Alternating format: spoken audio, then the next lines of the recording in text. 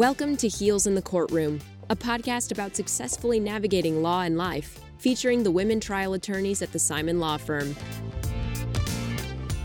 Hello, everyone, and welcome back to another episode of Heels in the Courtroom. Today, we have a skeleton crew, but mighty nonetheless. This is Amy Gunn, and I am joined by Liz Linovey. And today, our topic is going to be trial preparation. And interestingly, the reason why we are low on hosts today is because a lot of us are in trial or in trial prep.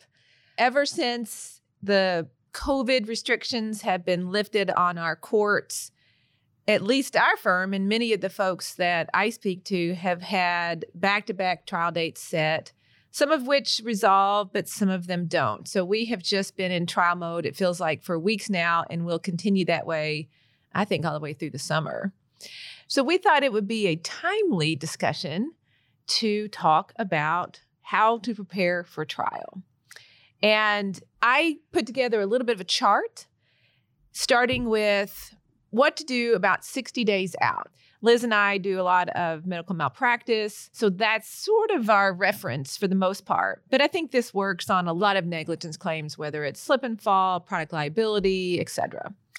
And 60 days out, what I like to do is just make sure that I have everything scheduled on the calendar. And that would include reviewing all the pretrial deadlines, making sure I don't have any conflicts for the week of trial, making sure that our experts who are likely coming in from out of town don't have any conflicts. Our practice is to send a letter to our experts just as soon as the trial is set, which is typically way more than 2 months beforehand. But it's good practice to confirm with those experts they're still available. Liz, with about 2 months out, what kind of things do you like to confirm or have top of mind? I think that 2 months out is a good time to do just sort of a general overview of everything you've got in the case. And that goes from what medical records do we have? What discovery have we been given? Is our exhibit list started? What depositions are in the case? Who all are the witnesses? I think what oftentimes happens is litigation goes over such a long period of time. Sometimes you forget who was even deposed in the case or who these witnesses are or what these different experts, what their expertise even is. So it's so helpful to have a plan in place to make sure that the file is neat and in order and sort of just get that stress off of your back and making sure that just everything is where it needs to be. Because the worst feeling is when you are in the middle of trying to prepare for your direct or your cross or your open or whatever it is that you're trying to do, or get your jury instructions ready or your motions in limine, and you can't find something, an important document. It drives me crazy if I can't locate something quickly. And I think that that's really 2 months out. You are just sort of laying out the plan going forward. The planning is so important, and it usually includes the team. So a lot of times you think about trying the case and it's just you and what do you need to do. But you're really doing a disservice to the case if you're not delegating the assignments, whether it's the exhibit list to your paralegal or to all the communications with the clients and the experts to your assistant. It has to be set out. So then that brings us to about 30 days out. And this is starting to enter the red zone because, again, you really want to make sure you have everything in place that you can stuff into your brain in time for the trial. And one of the things that must be done is to be aware of what pretrial hearing is happening, when it's happening, and what has to be done before that pretrial hearing.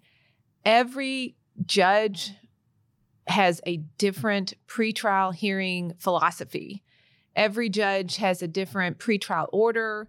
What items are due? When do they have to be exchanged? How soon in advance of trial? So it's imperative to sit down again with your team 30 days out and say, okay, where are we on our motions in limine? Do the jury instructions have to be filed beforehand, or can I just show up with them at trial? And Liz, I know you spend a lot of time on those issues as well. How do you handle them?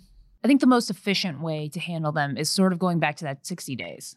and doing your general overview and figuring out what's in the case, what are the issues in the case. What I like to do after I take a deposition or after there's some big discovery production is dictate a memo where I talk about the issues that came up in the deposition or whatever document I received. And within that memo, include a couple notes about whether I think this is something that I'm going to need to worry about at pretrial. So in my memos, I have a little section that says, maybe I need to draft a motion in limine on this. And it just reminds me of what I might eventually need to do when we're at this red zone, as you've described it.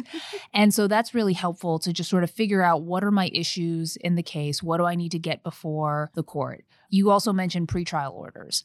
And because we've had these back-to-back-to-back cases, we've gotten to see multiple different judges and their different ways of handling pretrial. And some judges, like you said, are incredibly detailed and will have very lengthy orders on when everything is due and what exactly needs to be done and what time they want to do. I mean, there are some judges that say it needs to be in by 4 p.m. on this date. And then some judges don't issue them at all. And so you don't know when the deadline for that particular document is going to need to be filed. And so I think in those situations, it's important to figure out, okay, if there's no specific order in place, I need to reach out to opposing counsel and we need to get that figured out. We need to have some sort of standing order because, we recently had this where I think it sort of fell through where there was no specific deadline and you and I kind of set our own deadline just out of respect for the court, making sure that the court had enough time to review our documents for pretrial, but the other side never filed anything. Right.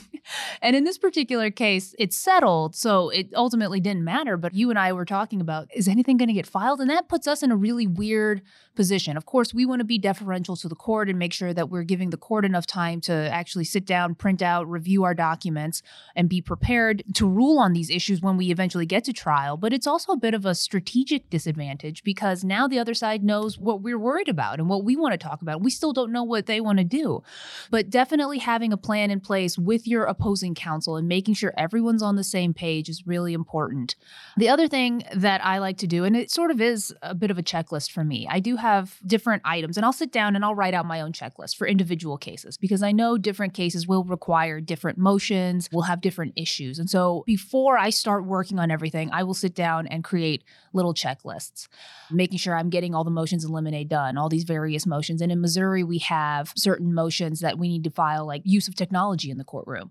And you need to check your local rules to see if that's something that court requires, if it's a specific document you need to fill out. So that's something important. If you're going to plan on using any type of technology in the courtroom, which I think in 2022 we all are at this point, that's something you need to check on. In Missouri, we also have motions for if you want to ask any types of questions about insurance to make sure that there's no conflict of interest with any of the jurors related to any of the potential insurance carriers that could possibly be taking a hit if there's a verdict for the plaintiff in the case. You have to submit on that specific type of motion. Additionally, you also need to submit on litigation history questions in Missouri, and you need to present the specific questions you plan on asking in your voir dire. Again, this is all so that we can get around these issues and it's not going to be a big deal during the voir dire, and you don't have to worry about your opposing counsel jumping up and making a big deal about it. You've already handled it at pretrial. Another motion you might need to file in Missouri, at least, is to determine medical bills and the costs of medical expenses. Another thing you have to do if you are practicing in Missouri, and of course, make sure you're following whatever rules are in your particular jurisdiction or venue, but in Missouri, we have to file what is called a certificate of filing, and that has to be done 30 days before trial. And basically, what you have to do is provide a list of all of the medical bills or medical records that you intend to submit at trial. And that's because this is how you get around the whole issue of the business record, right? Because it's technically hearsay. These documents are technically considered hearsay. So in order to get around that issue, you submit your certificate of filing showing that you have an affidavit where someone representing the business has attested that these are accurate documents, that for medical bills, it's reasonable and fair. The affidavit is to create the business record exception to the hearsay rule. And it has to be signed by the custodian of records for the particular business, as you stated. In our world, it's almost always medical bills and records. It's most acutely important for the medical bills. And it goes back to the billed versus paid, which again is particular to Missouri. My affidavit with the medical bills rebuts the presumption that the only amount that comes in is the amount paid. my affidavit of the medical bills is proof of the amount charged. And that's the larger amount, and that's the amount that I want in. But if I don't follow the certificate of filing statute and the business record exception to hearsay, that is a barrier to getting those amount charged in that way. That's the easiest way to get it in. So it's critically important if you want to ask the jury for the full amount of the medical bills charged. And it's due 30 days beforehand. And you have to file all the affidavits and a disc with all of the records as well to the other side and to the court. It's a very technical statute. I would encourage everybody to read it and follow it to the T. And then obviously the motions in limine. What are the specific evidentiary issues or just general issues that you want to keep the other side from talking about because it is prejudicial to your case? And there's a couple items that are on all of the motions in limine we file, right? The lottery example. That's on every single motion in limine we file. We don't want the defense attorney standing in front of the jury and saying, the plaintiff's really going to hit the lottery with this case. And I've never had anyone fight me on that one. Right. That seems to be one that everyone's in agreement on. But then there can be really specific things. If your client has had some criminal history, that might be something you want to keep out. If there is an unrelated medical injury that is completely irrelevant to the case, but might otherwise prejudice the jury against your client, that's something that you need to keep in mind. So there's a lot of moving parts. And I think really the best way to handle that 30 days out is to make sure you have a plan at that 60 days out. I agree. Additionally, to the pretrial filings, internally, I think by 30 days out, you really should have read and done your own summaries of all of the depositions. And the case that Liz, you and I have coming up, we've divvied up the witnesses. So I'm taking some and you're taking some, but I'm still going to read and outline in my own way all of the witnesses because I need to know the entire case. And I know you're doing the same thing. So even maybe 30 days out, even if you're divvying up witnesses, I think it's incumbent upon you, if you're going to be at trial, first chair, second chair, third chair, whatever, you really should be familiar with all the key witnesses and the key testimony. One of the things that I like to do that have found very helpful is summarizing the key testimony. I'm a thinker where I start big. I start with all the information, smash it into my brain, and as time goes on, as we get closer to trial, I whittle it down to just the most important things and hope that a lot of the other extraneous stuff kind of stays in my brain in case it pops up. But I can't not have the key things in front of me because there's so many things going on in your mind that even something you think, I'll never forget that page number on that testimony, you might forget it. So you have to have it, at least I have to have it in front of me. So I have put together what I call a testimony chart. It's a very standard chart with the witnesses' names, and then I pick categories of information. So in a typical med mal, it's going to be standard of care, which is liability, causation, and damages. And usually within one or two of those broad categories are a number of sub-issues.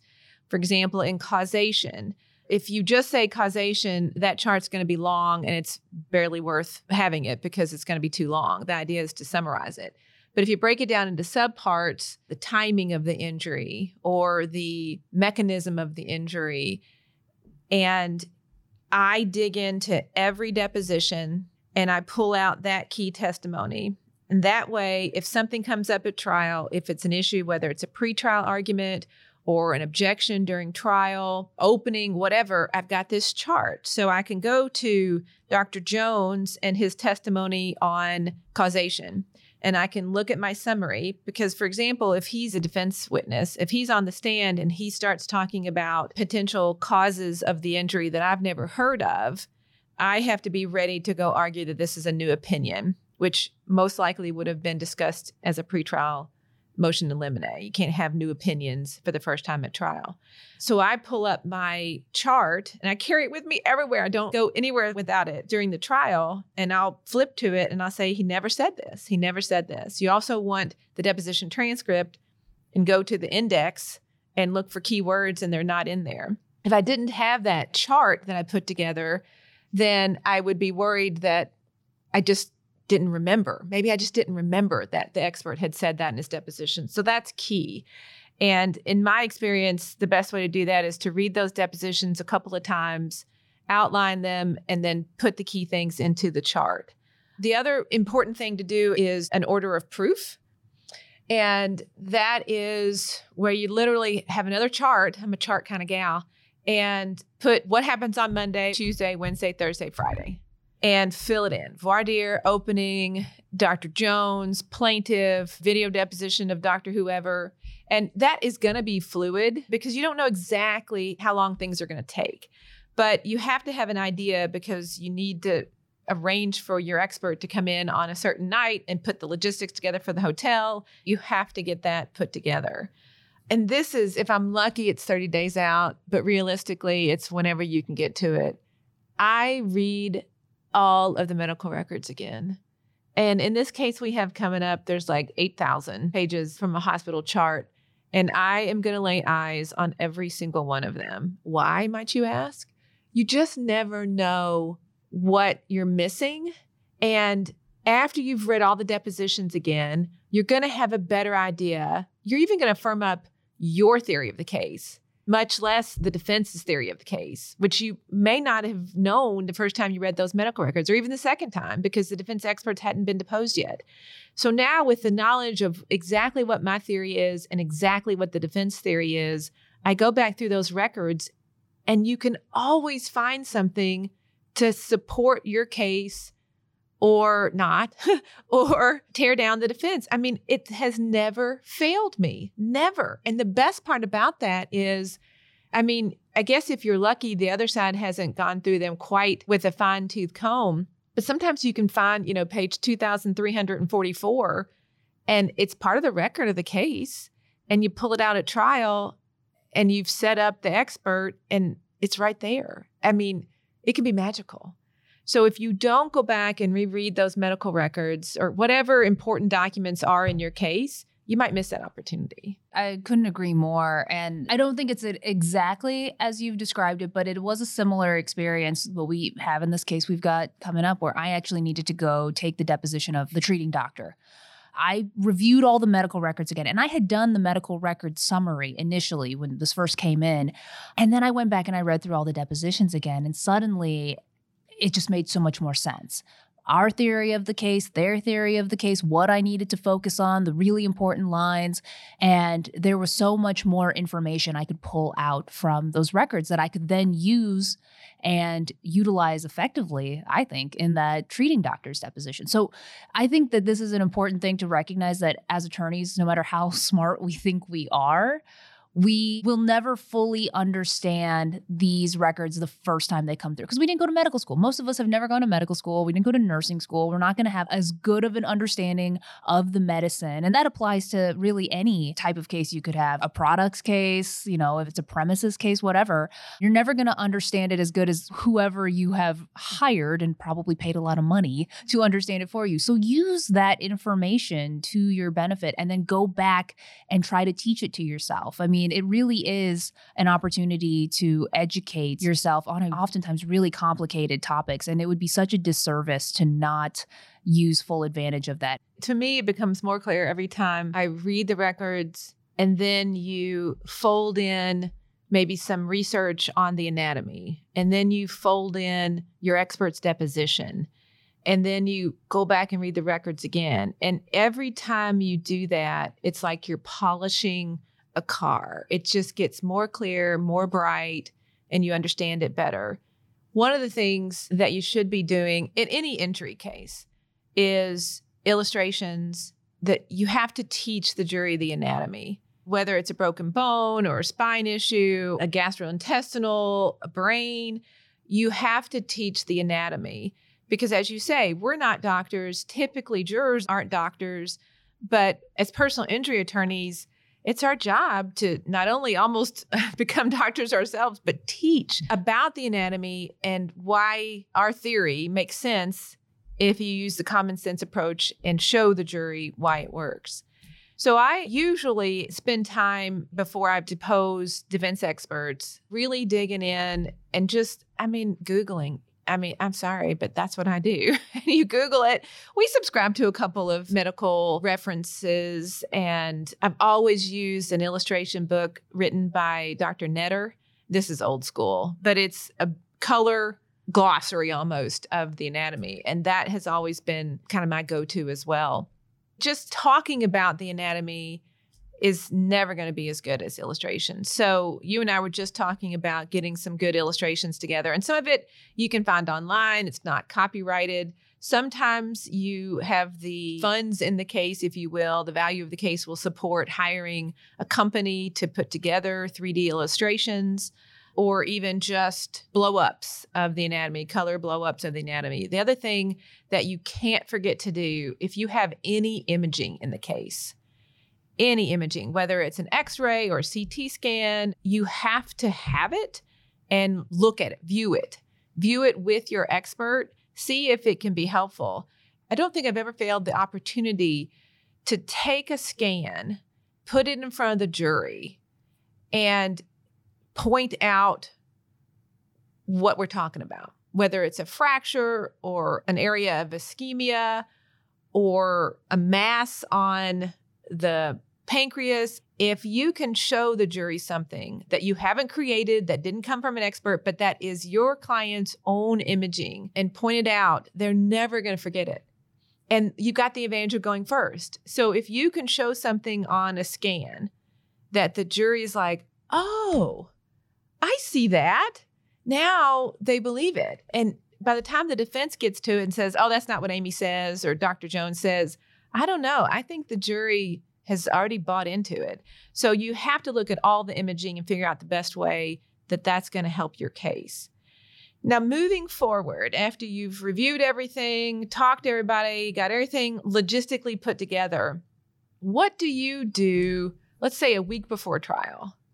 1 to 2 weeks before trial. When do you start outlining your direct examinations or your opening? When do you start all that? It depends on the size of the case. Yeah. Obviously. I mean, you and I were in a really complicated medical malpractice case with John a couple months ago. And that one, I felt like we had a 120-day meeting, a 90-day meeting, a 60-day meeting. Oh, we did. There was so much planning because there were so many experts in the case. That's something that it couldn't wait 30 or 60 days out. But if you've got a car accident case and maybe you've got one expert, you can prep your client the night before. That might be something that you only need a couple of days to get ready for. But I think oftentimes in the types of cases we have, which are medical malpractice cases that by their very nature are complicated, medicine's complicated, you need to give yourself at least 1 to 2 weeks, depending on the number of experts, again, to sit down and start preparing your directs. You don't want to be sitting there the night before you're putting your witness on, finally starting on your direct. Maybe you go in and tweak it, sure,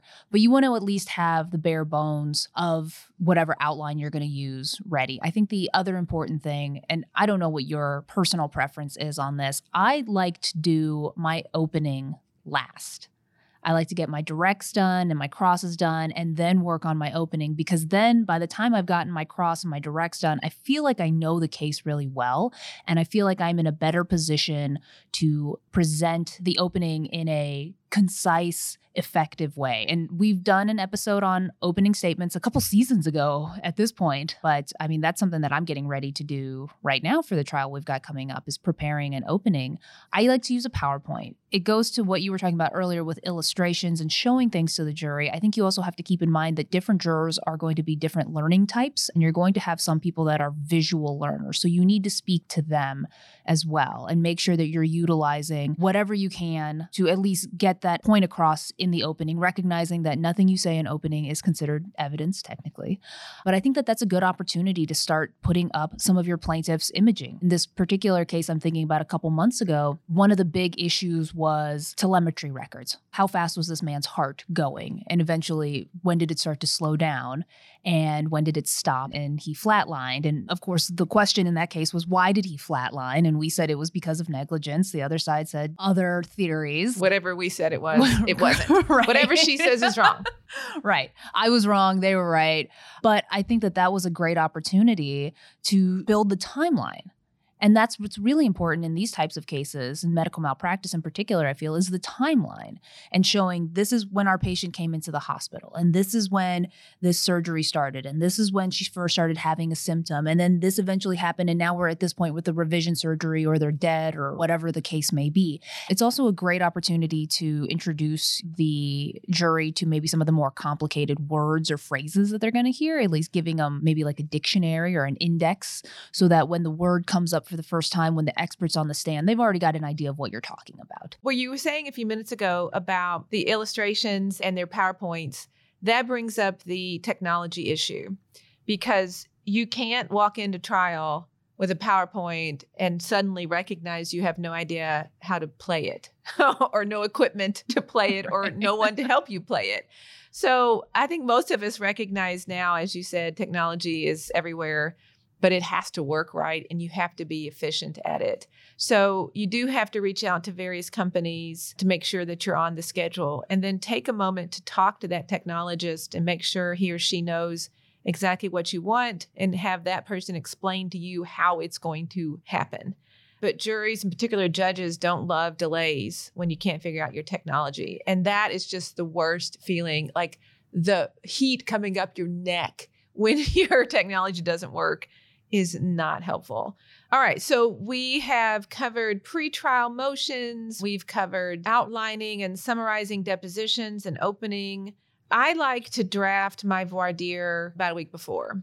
I think part of it is that at this point, there are many, many questions in voir dire that get asked at every trial. And so I'm not ashamed to say that I cut and paste my voir dire from previous med-mal trials. Now, I always go through it, add a few things, recognize the issues that are particular to this case. And because of that, I feel like I can save it until the week before, because I don't have to keep going over it, polish it. It's in pretty good shape, quite frankly. Do you write a close before you start trial? No. If you write your close before you started trial, you're doing it wrong. You're wasting your time. I have in the past had some really key points, some really key phrases that you kind of little find in depositions, find along the way, key medical records, and I'll keep a folder or I'll keep a list. But as far as really drafting it, I do not. And even then you can ask yourself, should you even draft a close? And the answer is yes. In my opinion, yes. Don't read it. Don't look at the notes, but you better draft it. To me, that's a way to learn it. But I agree, you can't do it ahead of time. You can think about it, but if you are actually drafting your close, it ain't going to be that. It ain't going to go in that way. So you are kind of wasting your time. Now, kind of more on the logistics side of things, I think if you have experts coming in, you got to make sure someone's covered the hotel, the transportation, both getting to your city and in and around your city. When are we prepping? What time are they coming in? How are they getting back to the office? Where are you prepping? Is there going to be food there? You will not have time, and you don't have time to worry about those kind of things. So this is a great thing to go over with your staff. But a month before time, a week before time, you can certainly ask and confirm that someone else is taking care of it. I also think, and this is a little bit old school, but I practice my opening. I practice those things. And I do that. That's kind of how I'm filling my time the weekend before. The weekend before really is 30,000 foot kind of things, polishing, psyching yourself up, talking to other people, and really just getting your confidence up. But I have a couple of in general to-dos. You ready? Yes. Okay. Take care of yourself. I know we're the last person on the list because everything's on your shoulders and you got to get it done. Take care of yourself. Don't drink too much. Clear your calendar. You can't leave that to chance. Prepare your family. If you are new to the profession or new to doing trials in your career, you got to tell your family, look, I love you. I'm not going to see you. I need you to be prepared for me not coming home for, a week before trial and then the week of trial. I need you to cover this. I need someone to make sure this gets done. Please don't forget to feed the cat. You have to plan for your absence, because the last thing you want is anxiety at home because, your family wasn't sure what to expect. even now, 25 years in, I will sit down and say, okay, these are the trials I have set. It means that this weekend, when we have this family party, I can't go. I need you to be okay with that. I don't want to be, worried that you're upset with me because I can't make it. So I have these conversations, even 25 years in, because you don't want that extra anxiety. You need to sleep. Be aware of what your staff is doing and make sure that your staff understands that they will be running the show while you're in trial. Donna and I'm like, I need you to cover everything this week. You got it? Yeah, I got it. And thank you for covering everything this week. It's nice to recognize that you're not in it alone and that you can't do it alone. But to me, the part I like the most is sitting silently in my office and reading testimony and visualizing my cross-examination. And reading it more and referencing and reading the articles that are referenced and figuring out that hook. That's the fun part. The stressful part is making sure, the witness has a flight. There's going to be lunch this week. There's some place to park. What am I going to wear? And that is always a fun topic. But it's true. You better pick out what you're going to wear.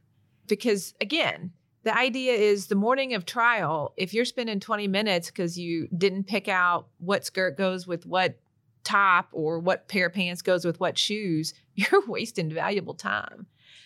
So I have little pull-out poles in my closet, and I will put, this is silly, but I put clothes in order. Monday, Tuesday, Wednesday, Thursday, Friday. Also, haircuts and nails, Liz, right? This is true. No, it is true. And I remember one of the first trials I did with you, I was just so hyper-focused on the trial, though, where I had ignored what my nails looked like. And then I had to go up there, and we had an Elmo at the time, which means when I put a document up there, my hands slide underneath the projector and it goes up onto the wall or the screen for the jury to see. Everyone can see just how absolutely jacked my nails look. And I remember apologizing to the jury, going, I'm so sorry, like pulling my hands away in shame because they looked gross because I wasn't paying attention to myself. And I said, okay, I can't do that anymore. I need to make sure just ahead of time, maybe the Friday or Saturday morning or something. Treat yourself. Just go get them fixed. One thing we didn't talk about is jury research. Now, in most of the jurisdictions that we practice, we don't get jury lists terribly far in advance of the trial. But if you're lucky enough to be somewhere where you could have it even the Friday before, you got to put away time to go through those jury lists. And man, there's so many layers of things we can do now with social media and researching. You can do it yourself. You can hire a company. You can be almost as sophisticated as money will allow for this. And that would depend on the value of the case, what you can spend on that, because it can be expensive. But you have to spend some time on looking at the list ahead of time, figuring out who you think your jurors should be, who you want your jurors to be. So those are just some overviews of what we go through and are currently going through quite a bit on trial prep. I know that we haven't covered every single thing to do as you're preparing for trial, but Liz and I hope that we have hit the high points and given you some food for thought. Thank you again for listening to another episode of Heels in the Courtroom. We would love to hear your comments, write and review at heelsinthecourtroom.law. We'll see you next Wednesday. Amy, Liz, Erica, Mary, Elizabeth, and Megan would love to hear from you. Send your thoughts to comments at heelsinthecourtroom.law and check out other legal podcasts in the Simon Law Firm library. The Jury is Out with John Simon focuses on lifelong learning to elevate your practice. Subscribe today.